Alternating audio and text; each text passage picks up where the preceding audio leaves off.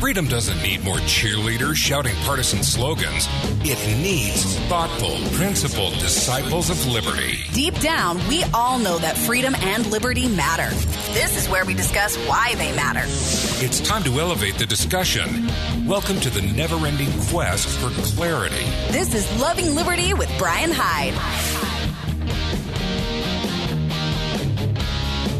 Hey, welcome to Loving Liberty. I'm Brian Hyde. Thank you so much for joining us today. I want to thank Ammo.com for being one of the sponsors of the Loving Liberty Radio Network. And look, yes, you can stock up on ammunition, and you can find some terrific deals, tremendous selection, all of that. You can even save a little money in the process and help freedom-supporting organizations like Loving Liberty. But I also want to recommend, jump on their website, Ammo.com. It's really that simple. Check out some of the incredible articles that they have covering a very wide range of topics. It's not all guns. Some of it's gear, some of it's skills, but I can promise you'll be a better person for having taken the time to browse their library. So please check them out, Ammo.com. Where shall we begin for this hour? Man, it's been such an incredibly busy news cycle. This was an article that I thought was kind of interesting just because with the talk about some of the individuals driven to engage in mass shootings, lashing out at society, I've learned a new word. Maybe you've heard this before, incel, involuntarily celibate. Now, that used to describe pretty much, every guy who wasn't in a committed relationship or married, but this incel movement has kind of a dark undertone to it. In fact, there's something even a little bit disturbing. Jeff Minnick, writing about this for intellectualtakeout.org, actually refers to it as the He-Man Woman Haters Club. Welcome to the world of incel. He says, suppose you were a young man living in a society drenched in sex. Suppose movies featured erotic scenes of beautiful women making love with handsome men. Suppose magazines featured gorgeous models in advertisements. Suppose many books of fiction, some of which our parents and grandparents would have regarded as pornographic, featured vivid sexual acts. Suppose you could go online and immerse yourself in an ocean of pornography. Suppose you could visit dating sites and find hundreds of women looking for men. Oh, wait, he says, that's right, we do live in that society. Okay, well, given that culture, suppose you want sex, love, and marriage, but you can't get a date to save your life. The women on Tinder swipe past you. The women at school or work treat you like a ghost. The few women you do date don't return your texts. Your self-esteem is on the bottom of the creek bed. You look in the mirror and wonder, what's wrong? Are you socially inept? Shy? Do you have emotional or mental problems? Do you lack a power job or wads of money in the bank? Are you ugly? What can you do? You can join an incel community. Now, Jeff Minnick says, I'd heard of involuntary celibates or incels, but Gabrielle Williams led me to do some investigating. In his article, Could the Incel Community Be Propelling Mass Shootings? And Williams points out that several mass murderers from the past decade had either direct or indirect ties to online incel communities, aiming their comments, their messages of hate, and sometimes their bullets specifically at women. The most notorious of these killers was Elliot Rogers, who in 2014 left a manifesto declaring his hatred for women before killing 6 people and wounding 14. And here's the kicker. To some incels, Rogers is a hero. The Williams piece, the information found clicking on some of the links he provides, and an article at Wikipedia left the following impressions. Jeff Minnick writes, there are a number of young men in America and in other countries who feel rejected by women. They want a relationship, but for scores of reasons they can't make a connection. One of the prime arguments by incels for this failure is the 80-20 rule, that 80% of women find only 20% of men desirable as mates. On one of the sites linked in the Williams article, we find in the black pill section a truckload of studies demonstrating that women prefer men who are handsome, tall, wealthy, and physically strong. That women are manipulative and I got to try this one again, hypergamous. That nice guys finish last with the female of the species, and much more. As we survey this woodpile of articles, we realize it's intended as a bonfire of hatred and misogyny. Now, interestingly, it was a female university student, Alana, who founded the incel movement in the 1990s. She created a website designed to encourage men and women frustrated by their inability to find partners. Visitors to the site sympathized with one another, exchanged thoughts on dating and romance, and sought to build confidence among the marginalized or socially awkward. Times have changed. From its origins as a movement of hope and support, Alana gave up her website in 2008 and now regrets the ugly turn taken by some incel communities. Some of these sites today are just the domain of frustrated males who rage against women, successful men, and society in general. Rather than offering encouragement or wisdom to others, these men are, in Williams' words, millennial, socially maladjusted, angry, resentful, romantically, and sexually frustrated people. Now we see enormous irony at play in this swamp of self-pity and rage. Unlike China, women outnumber men in the United States. The incel crew likes to cite the 80-20 rule as a mark against women, but they play the 80-20 rule themselves, only in reverse. They just don't want women to love. They want beautiful women to love. One suspects the homely checker at the grocery store, the overweight bank teller, or the woman selling beer and cigarettes at the 7-Eleven don't attract the interest of the incels. They want the sort of women they see in the movies or in their online porn. That is sad, so sad. Now, Jeff Minnick says, here are some suggestions for incels. First and foremost, he says, get off the phones and laptops. Ditch the self-pity and victim mentality. Drop the hangdog attitude and spiff yourself up. Expand your expectations. That barista in the coffee shop where you like to hang out and whine and rage with your online friends may be 80 pounds overweight. But talk to her. You may find she has the soul of an angel.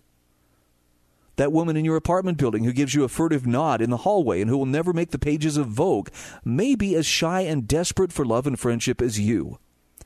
The woman you swiped on the dating site because she didn't look sexy enough may be the most passionate lover you could ever meet. Here's one surefire way not to find a woman to love. Hang out in cyberspace with a bunch of losers hating on women. Dang, that's pretty direct. I don't know if you have some thoughts on this, but I'd love to engage in conversation on it. Because it seems like it could be a very intimidating world. I've told my wife, if anything ever happened to her, I don't think I'm not emotionally equipped. I couldn't go out there and date. I just couldn't do it. I would have to resign myself to nope. It would be the hermit's life for me. I barely made it through back when I was young and hopeful and marginally attractive. I don't think I could do it. I worry for my kids. I have a son who's, getting ready to go to college. The next logical step in his life is meeting a girl, marrying, starting a family. Now, I have high hopes for him because, I don't know, genetically, he did okay. He's tall, he's handsome, he's smart. He's got a very bright future ahead of him. But I do worry for a lot of these young men in society who fit exactly the description that Jeff Minnick has described here. Angry, marginalized, lacking confidence. How do you help somebody overcome that? And probably as importantly, how do you help them overcome the false expectations that a multi-billion-dollar advertising industry puts on them about what is attractiveness? How do you overcome the mind-bending education of porn, which completely jades a person as to what are the best qualities to look for in a woman, in a mate, in a spouse? I don't have any easy answers here. I don't know that anybody does, but if you want to take a crack at it, here's the number, 801-331-8113. I will offer this small bit of advice here. the smartest thing that I ever did in my life when I met the woman who would become my wife is I kept my hormones out of the decision-making process, and that took a lot of effort to not allow physicality to become a factor. But my reasoning was this. I wanted to know that everything that I was feeling for her was real and not just my hormones cheering. And there came a point where I realized that I really loved her, and I was in love with her for all the right reasons. And a little bit after that, I opened my eyes and realized, man, she is really attractive too. But the bottom line is, her attractiveness was not what I fell in love with first. And as time and gravity takes its toll on both of us, I can't tell you how grateful I am for approaching things that way.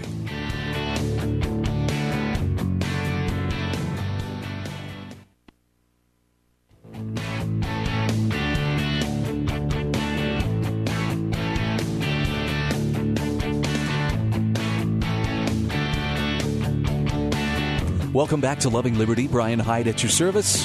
801-331-8113. All right, where to go next? You ever had a sense that common sense is becoming, maybe not so common?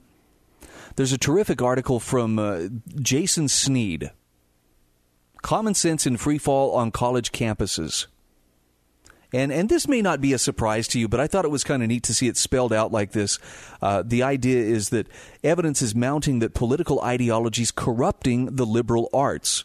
Now, I know liberal arts for a lot of people is kind of a punchline. You want fries with that? You got a degree in liberal arts? I was introduced to the liberal arts, I'm trying to remember how many years ago, 12, 15, maybe more years ago. And I have to admit, I had to do kind of an about face because I had that attitude of, if you're studying liberal arts, you're just, walking around in tights at the Ren Fair saying, forsooth, and methinks, and things like that. Nope.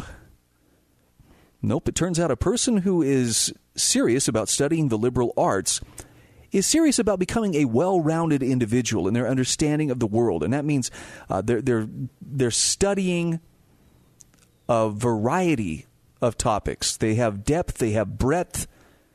They're not just hyper-focused on one little teeny specialty, that goes a mile deep. Now, sometimes you want people who are like that. Okay, the brain surgeon who is removing a tumor from your brain, you want him to be very, very skilled. His expertise needs to be at least a mile deep in that particular area. But, what would it hurt for him to be well-rounded in other areas? And for those of you who say, well, it's just not possible, there's not enough time. No, there is. The tow truck driver who comes to pick you up when you're stranded alongside the road could be a very well-rounded, liberally educated person. Because the kind of education that we're talking about here in liberal arts doesn't have to take place in a college classroom.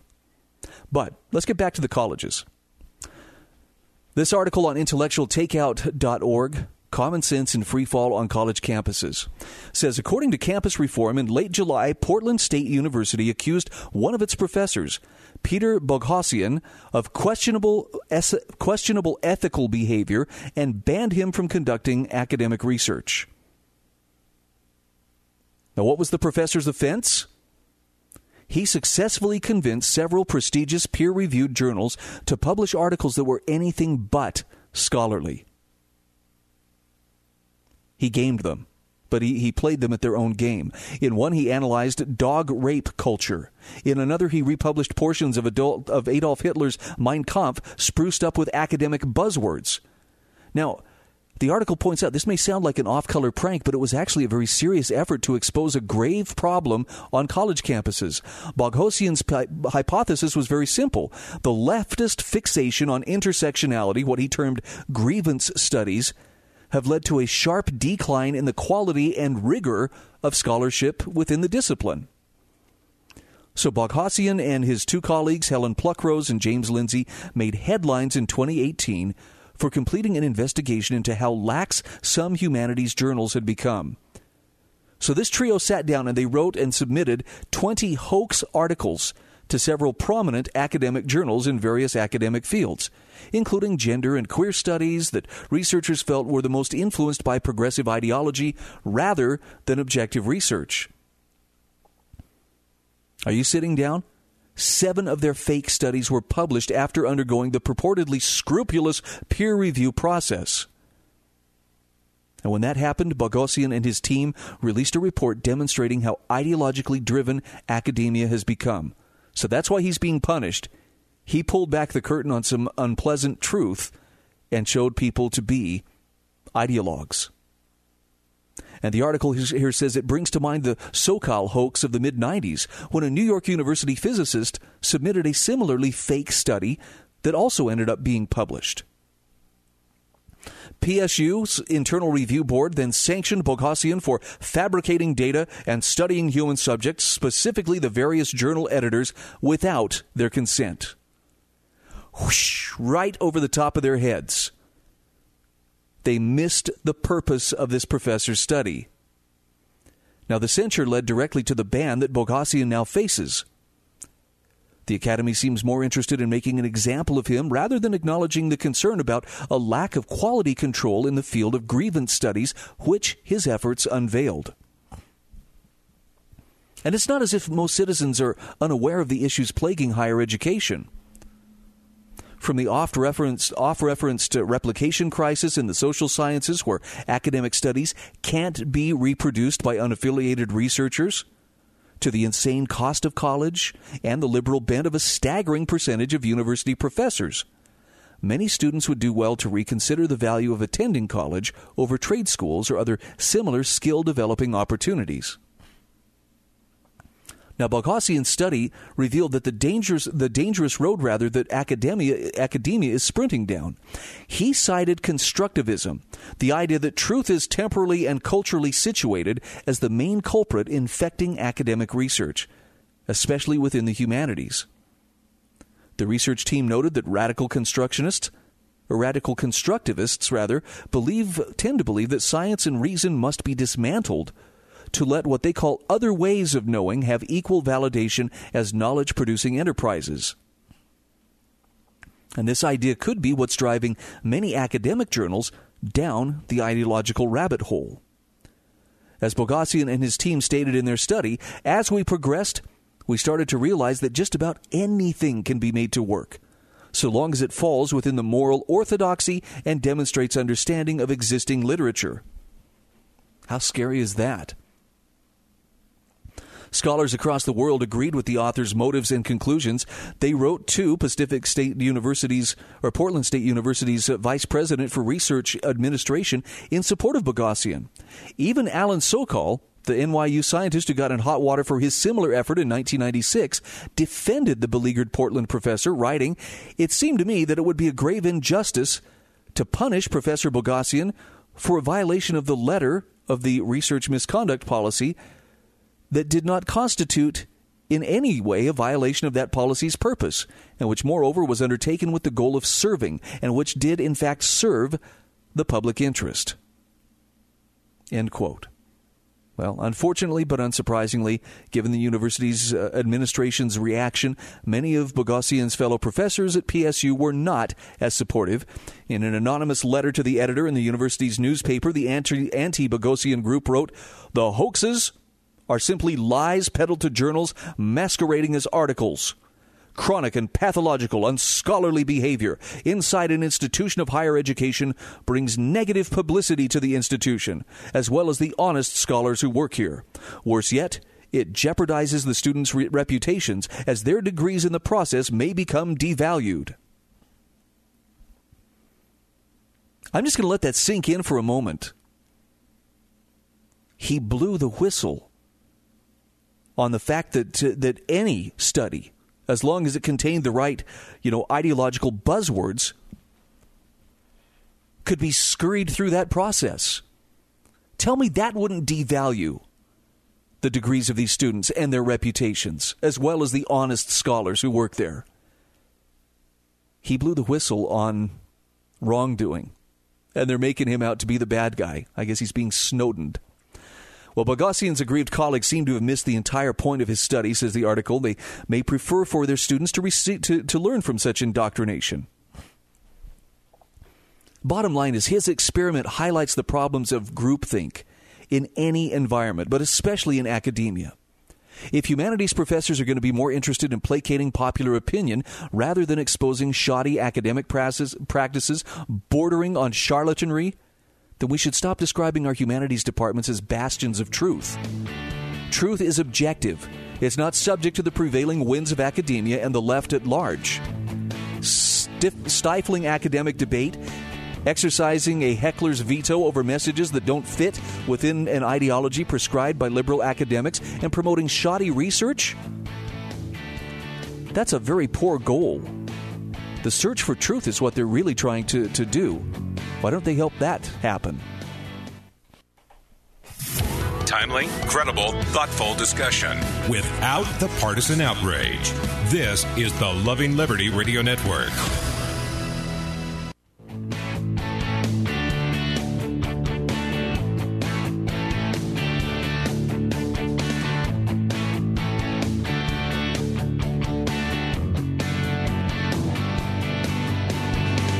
Welcome back to Loving Liberty, 801-331-8113. Don't forget, coming up, it is Beth Ann Schoenberg joining us from the Common Sense Coalition Radio Network, CSC Radio. Her show kicks off at 9 o'clock Mountain Time here on the Loving Liberty Radio Network. C.L. Bryant will be holding forth from 10 until noon. The Joe Carey Show coming your way at 12 noon. And it's a best-of program, but Larry Reed and the Reed Hour with our great friend from the Foundation for Economic Education coming up. This will be a best-of show that originally aired back in March, featuring Corey DeAngelis. A marvelous interview and well worth your time. And, of course, Kate Daly taking us through from 2 to 5 this afternoon Mountain Time. And then it is the most comprehensive report that I know of. I don't know how he gets so much information and so many guests into 2 short hours. Liberty Roundtable with Sam Bushman and Kurt Crosby. The guy's organizational skills are like ninja-like. It's really quite incredible. But that's all what's ahead of us. Let's jump into another subject here. This I thought was so interesting. The war on drugs. Everybody's got an opinion on it. I have the opinion that it is actually in some cases doing more harm than good. And I would use this story as an example of the kind of harm that can be done. This is from the Wall Street Journal. Nope, I take it back. This is from the Washington Post. The headline, a young black football player was arrested after claiming cocaine, in quotation marks, on his car was bird poop. Well, it was bird poop. Radley Balco, writing this opinion piece, says, chalk up another one to the faulty drug field tests. The possession of cocaine charge has been dropped against Georgia Southern quarterback Shai Werts. The prosecutor in Saluda County, South Carolina, told the Savannah Morning News on Thursday, August 8th. Al Ergel, deputy solicitor for the 11th Judicial Circuit, which includes Saluda County, told Werts' attorney, Towns Jones IV, that these kinds of charges would not be pressed on his watch, Jones said. South Carolina Law Enforcement Division tests were conducted on the substance samples collected from the hood of Werts' 2016 Dodge Charger. But the results confirmed that no controlled substance was present in the samples. I have not seen the results yet, Ergel said in a phone call Thursday night, but I was informed the test did come back and there was no controlled substance found. A native of nearby Clinton, South Carolina, Werts was charged July 31st with misdemeanor possession of cocaine and speeding after his silver Dodge Charger was clocked going 80 miles per hour on Shapples Highway at 8:58 that evening in Saluda County. Now, the speeding charge remains, but Werts, the Eagles' starting quarterback, was suspended from the team for 2 days before returning to practice on Sunday. Field tests taken by 2 different officers on the substances tested positive for cocaine with 2 different kits in 2 different spots of the hood. Now, the football team has since lifted the suspension, but Werts said the deputies who stopped him, he told them that the substance on the hood of his car was bird poop. For that, he was widely ridiculed, from fan sites to lifestyle sites to the New York Post. And I thought this was interesting. Wirt's own lawyer doesn't even think he should seek an apology, much less sue the Saluda County Sheriff's Office. They had a pretty credible basis for pursuing and ultimately stopping him, and that's speeding, Jones said. Then they didn't do anything wrong by attempting to collect evidence or what they saw as evidence, even though they had no basis from looking at him and looking at the inside of his car to think that he was transporting drugs. But still, they saw what they saw on the hood of his car and made a common-sense determination of what they thought it was, and they collected it. It tested positive, so they were acting within the bounds of the law at the time. Okay, let that sink in for just a moment. I don't know about you. I don't know many drug runners. In fact, as far as I know, I don't know any. But I'm having a hard time believing that, we found the best way to move mass quantities of these drugs is to just basically set the drug out there on the hood of the car and go. Not even put it in a package, man. Just, let it blow away. Because that way, if you get stopped, at best, they're only going to find some residue. Does that sound likely to you? Or is the fact that maybe one or two passing birds dropped their calling card on this guy's car hood, and that police officers who pulled him over saw a young black man driving a powerful car at night, clearly speeding? Maybe they mistook their credentials for a fishing license and thought, hey, maybe we should do a little checking around. Maybe that gotcha mentality just kicked in. Well, cocaine is white. There's kind of a whitish substance there on the hood. What is that? Shall we test it? Oh, look, it tested positive. I find it interesting that the lawyer says, well, it tested positive, so they were acting within the bounds of the law at the time. That sounds pretty sketchy to me. Field tests can be notoriously unreliable. Now, that doesn't stop police departments from using them, of course, and it also doesn't mean we should just shrug it off when someone's falsely arrested, portrayed in the media as a drug user, and then subjected to national ridicule because the police were relying on a test known to have a high rate of false positives. Radley Balco says, even putting the reliability issue aside, I have questions. He says, do the officers who pulled Wirtz over really believe that cocaine would remain on the hood of a car that was being driven at 80 miles per hour? What manner of consuming cocaine would cause the cocaine to stick to the hood? I'm having a difficult time imagining any interaction with the drug that would result in portions of it being stuck to the hood of the car in a manner that could withstand the wind at 80 miles an hour. Given all of that, why would these deputies see a white substance on the hood and immediately assume it was cocaine, rather than the dozen or so other more likely explanations? Have they ever mistaken bird poop for cocaine before? Why would they decide there was a substance that needed to be tested at all? Is it possible they were influenced by, and he says, and I'm just spitballing here, the fact that Wirtz was a young black guy driving a sports car?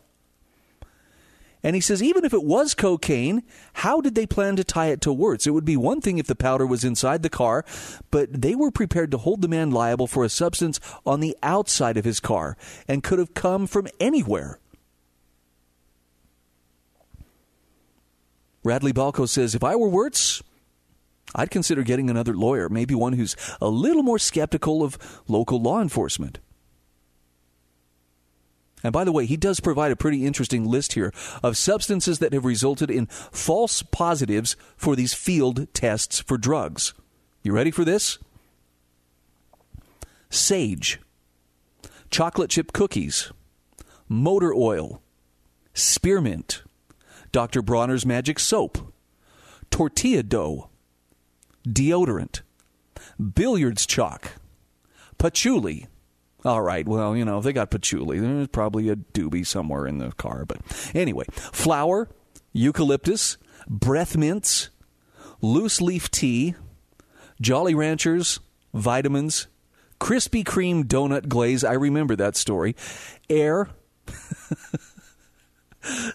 Tylenol, just about every brand of chocolate at your local convenience store, drywall, BC powder, cotton candy, powdered sugar, and now bird poop.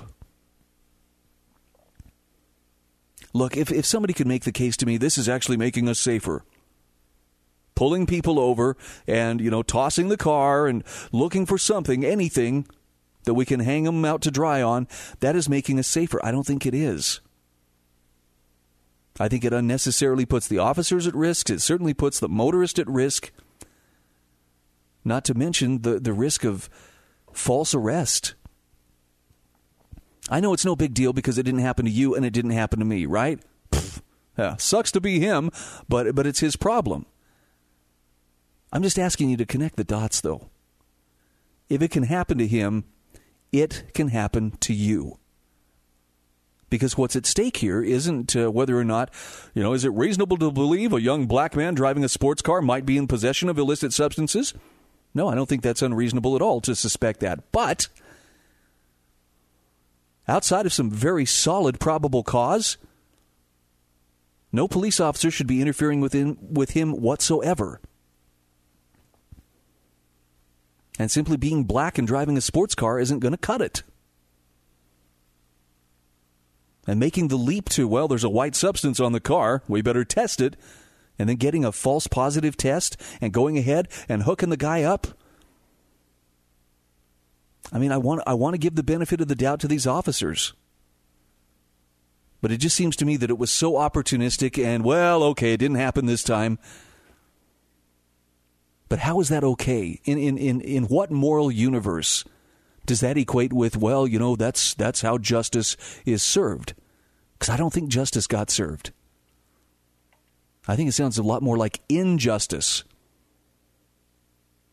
And I'd like to know what would be a reasonable approach that would say, let's not make that happen again. Hey, I'm open to suggestions. I don't claim to have all the answers here, but if it was your kid, would you be okay with, well, it was a good learning experience? Did it teach him how arbitrary and power-hungry government can become? Because that's a lesson I think my kids would take away from it.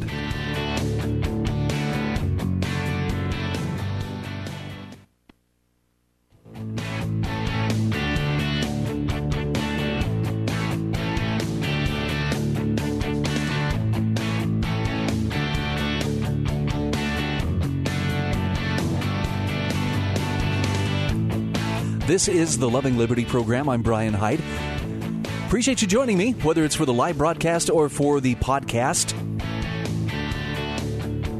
We'll try to make it worth your while with some thought-provoking ideas and commentary.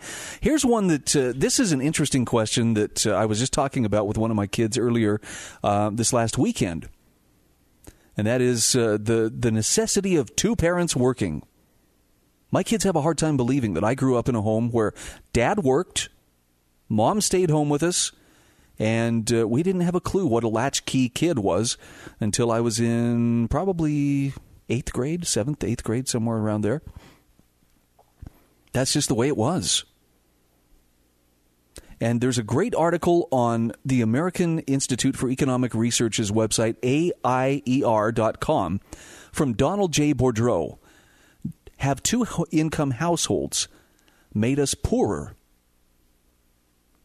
Now, there's an interesting question. You would think, well, you add another income, hey, you're going to be in a whole new tax bracket, which may be true. You might be. But that doesn't mean necessarily it's going to lift you out of poverty. Here's how Donald J. Boudreau says it. He says, 2 weeks ago, I argued that assertions of American middle-class economic stagnation are deeply mistaken. In reality, America's middle class is thriving and even growing more prosperous. Alas, across the political spectrum, optimistic assessments of the condition of America's middle class are unpopular. Many people simply do not want to believe that ordinary Americans today are, on the whole, immensely more prosperous than were ordinary Americans when LBJ or Gerald Ford worked in the Oval Office. Why this passion for pessimism continues to burn so hotly, he says, is something of a mystery, perhaps one worth exploring in a future column. But this time around, he says, I offer yet further reasons to celebrate the economic fate of America's middle class. Now, one of the first things he points out is America's middle class is shrinking. That's a complaint we encounter constantly. But he says it's shrinking not because middle-class Americans are becoming poor, but actually because middle-class Americans are becoming rich. No one has been as resolute in documenting this fact as has American Enterprise Institute economist Mark Perry, who, full disclosure, was in the late 1980s one of Donald Boudreau's research assistants at George Mason University. And he talks about a graph that Mark included in a recent post at his superb blog, Carpe Diem.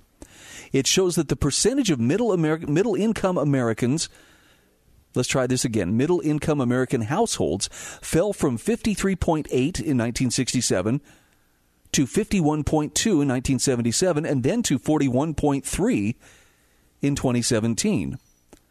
Middle-income households are defined as those whose annual incomes are between $35,000 and $100,000 when measured in constant 2017 dollars. Now, that fact taken alone seems kind of ominous, but he says it's not ominous at all.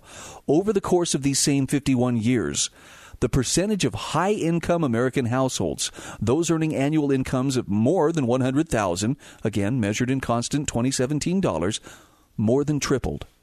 It went from 9.0% in 1967 to 13.9% in 1977, and then by 2017 to 29.2%.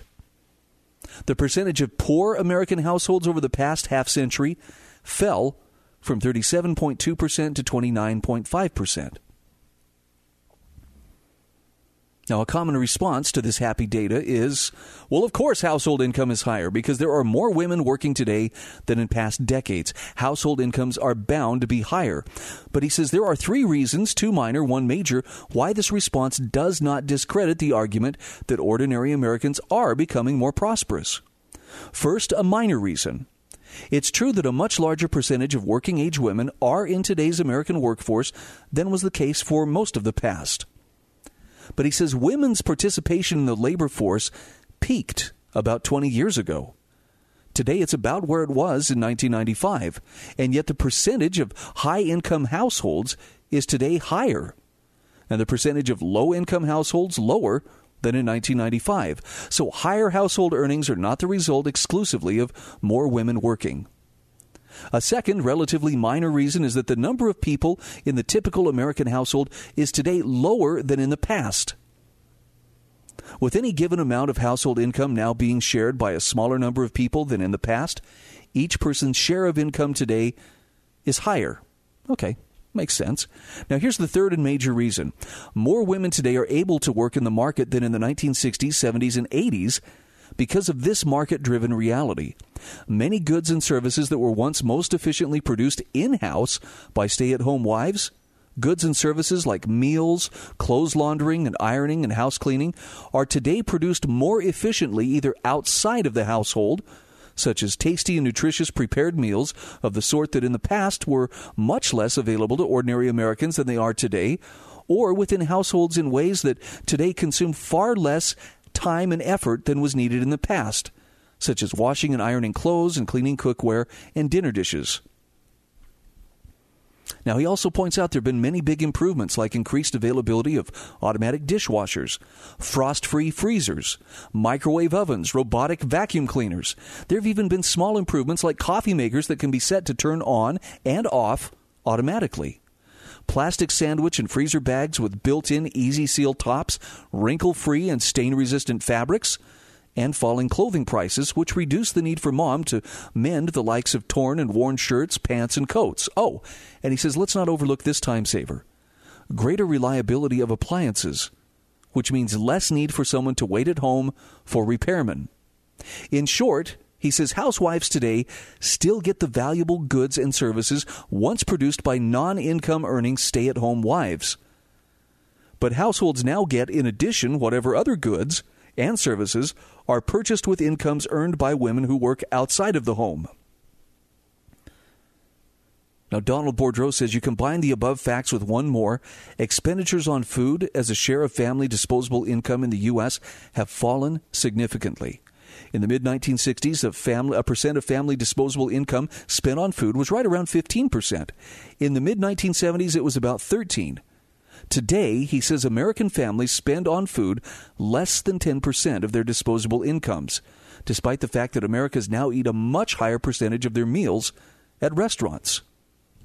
Ordinary Americans are indeed much richer today than they were during any imagined past golden age. Yes, I know, he says. What about the cost of education, housing, and health care? Haven't they risen? Yes, he says they have, but he says for reasons I'll explain in a follow-up column, these cost increases should cause us to want to rely more, not less, on free markets. How's that for an interesting slant? Let's go to the phone. Hi, welcome to Loving Liberty. Hey, Brian, good morning. Hello, Sam. Calling. How are you? I'm well. I would disagree with two parts of that article.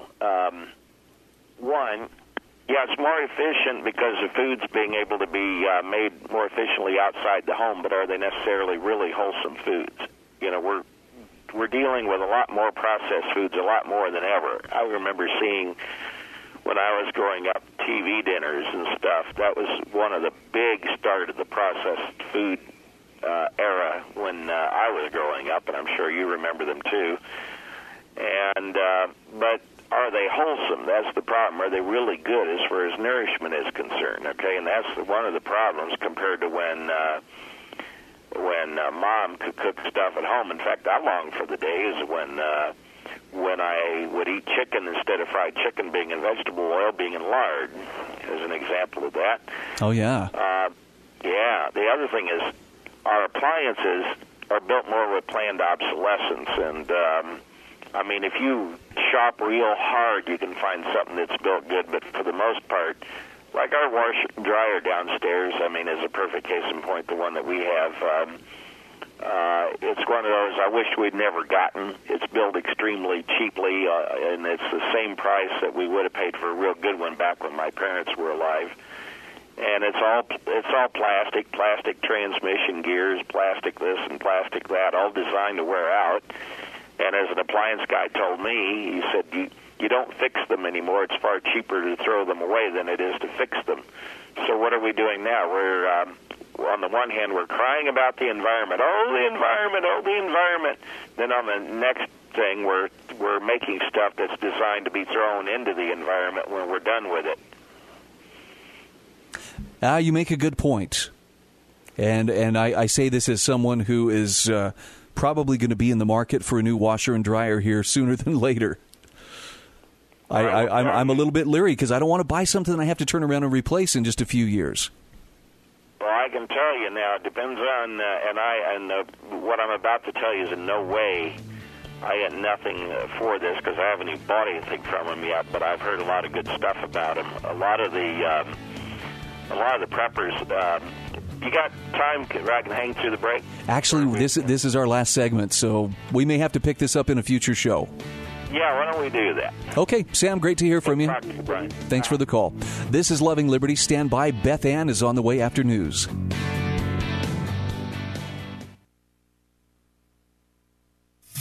Timely, credible, thoughtful discussion without the partisan outrage. This is the Loving Liberty Radio Network.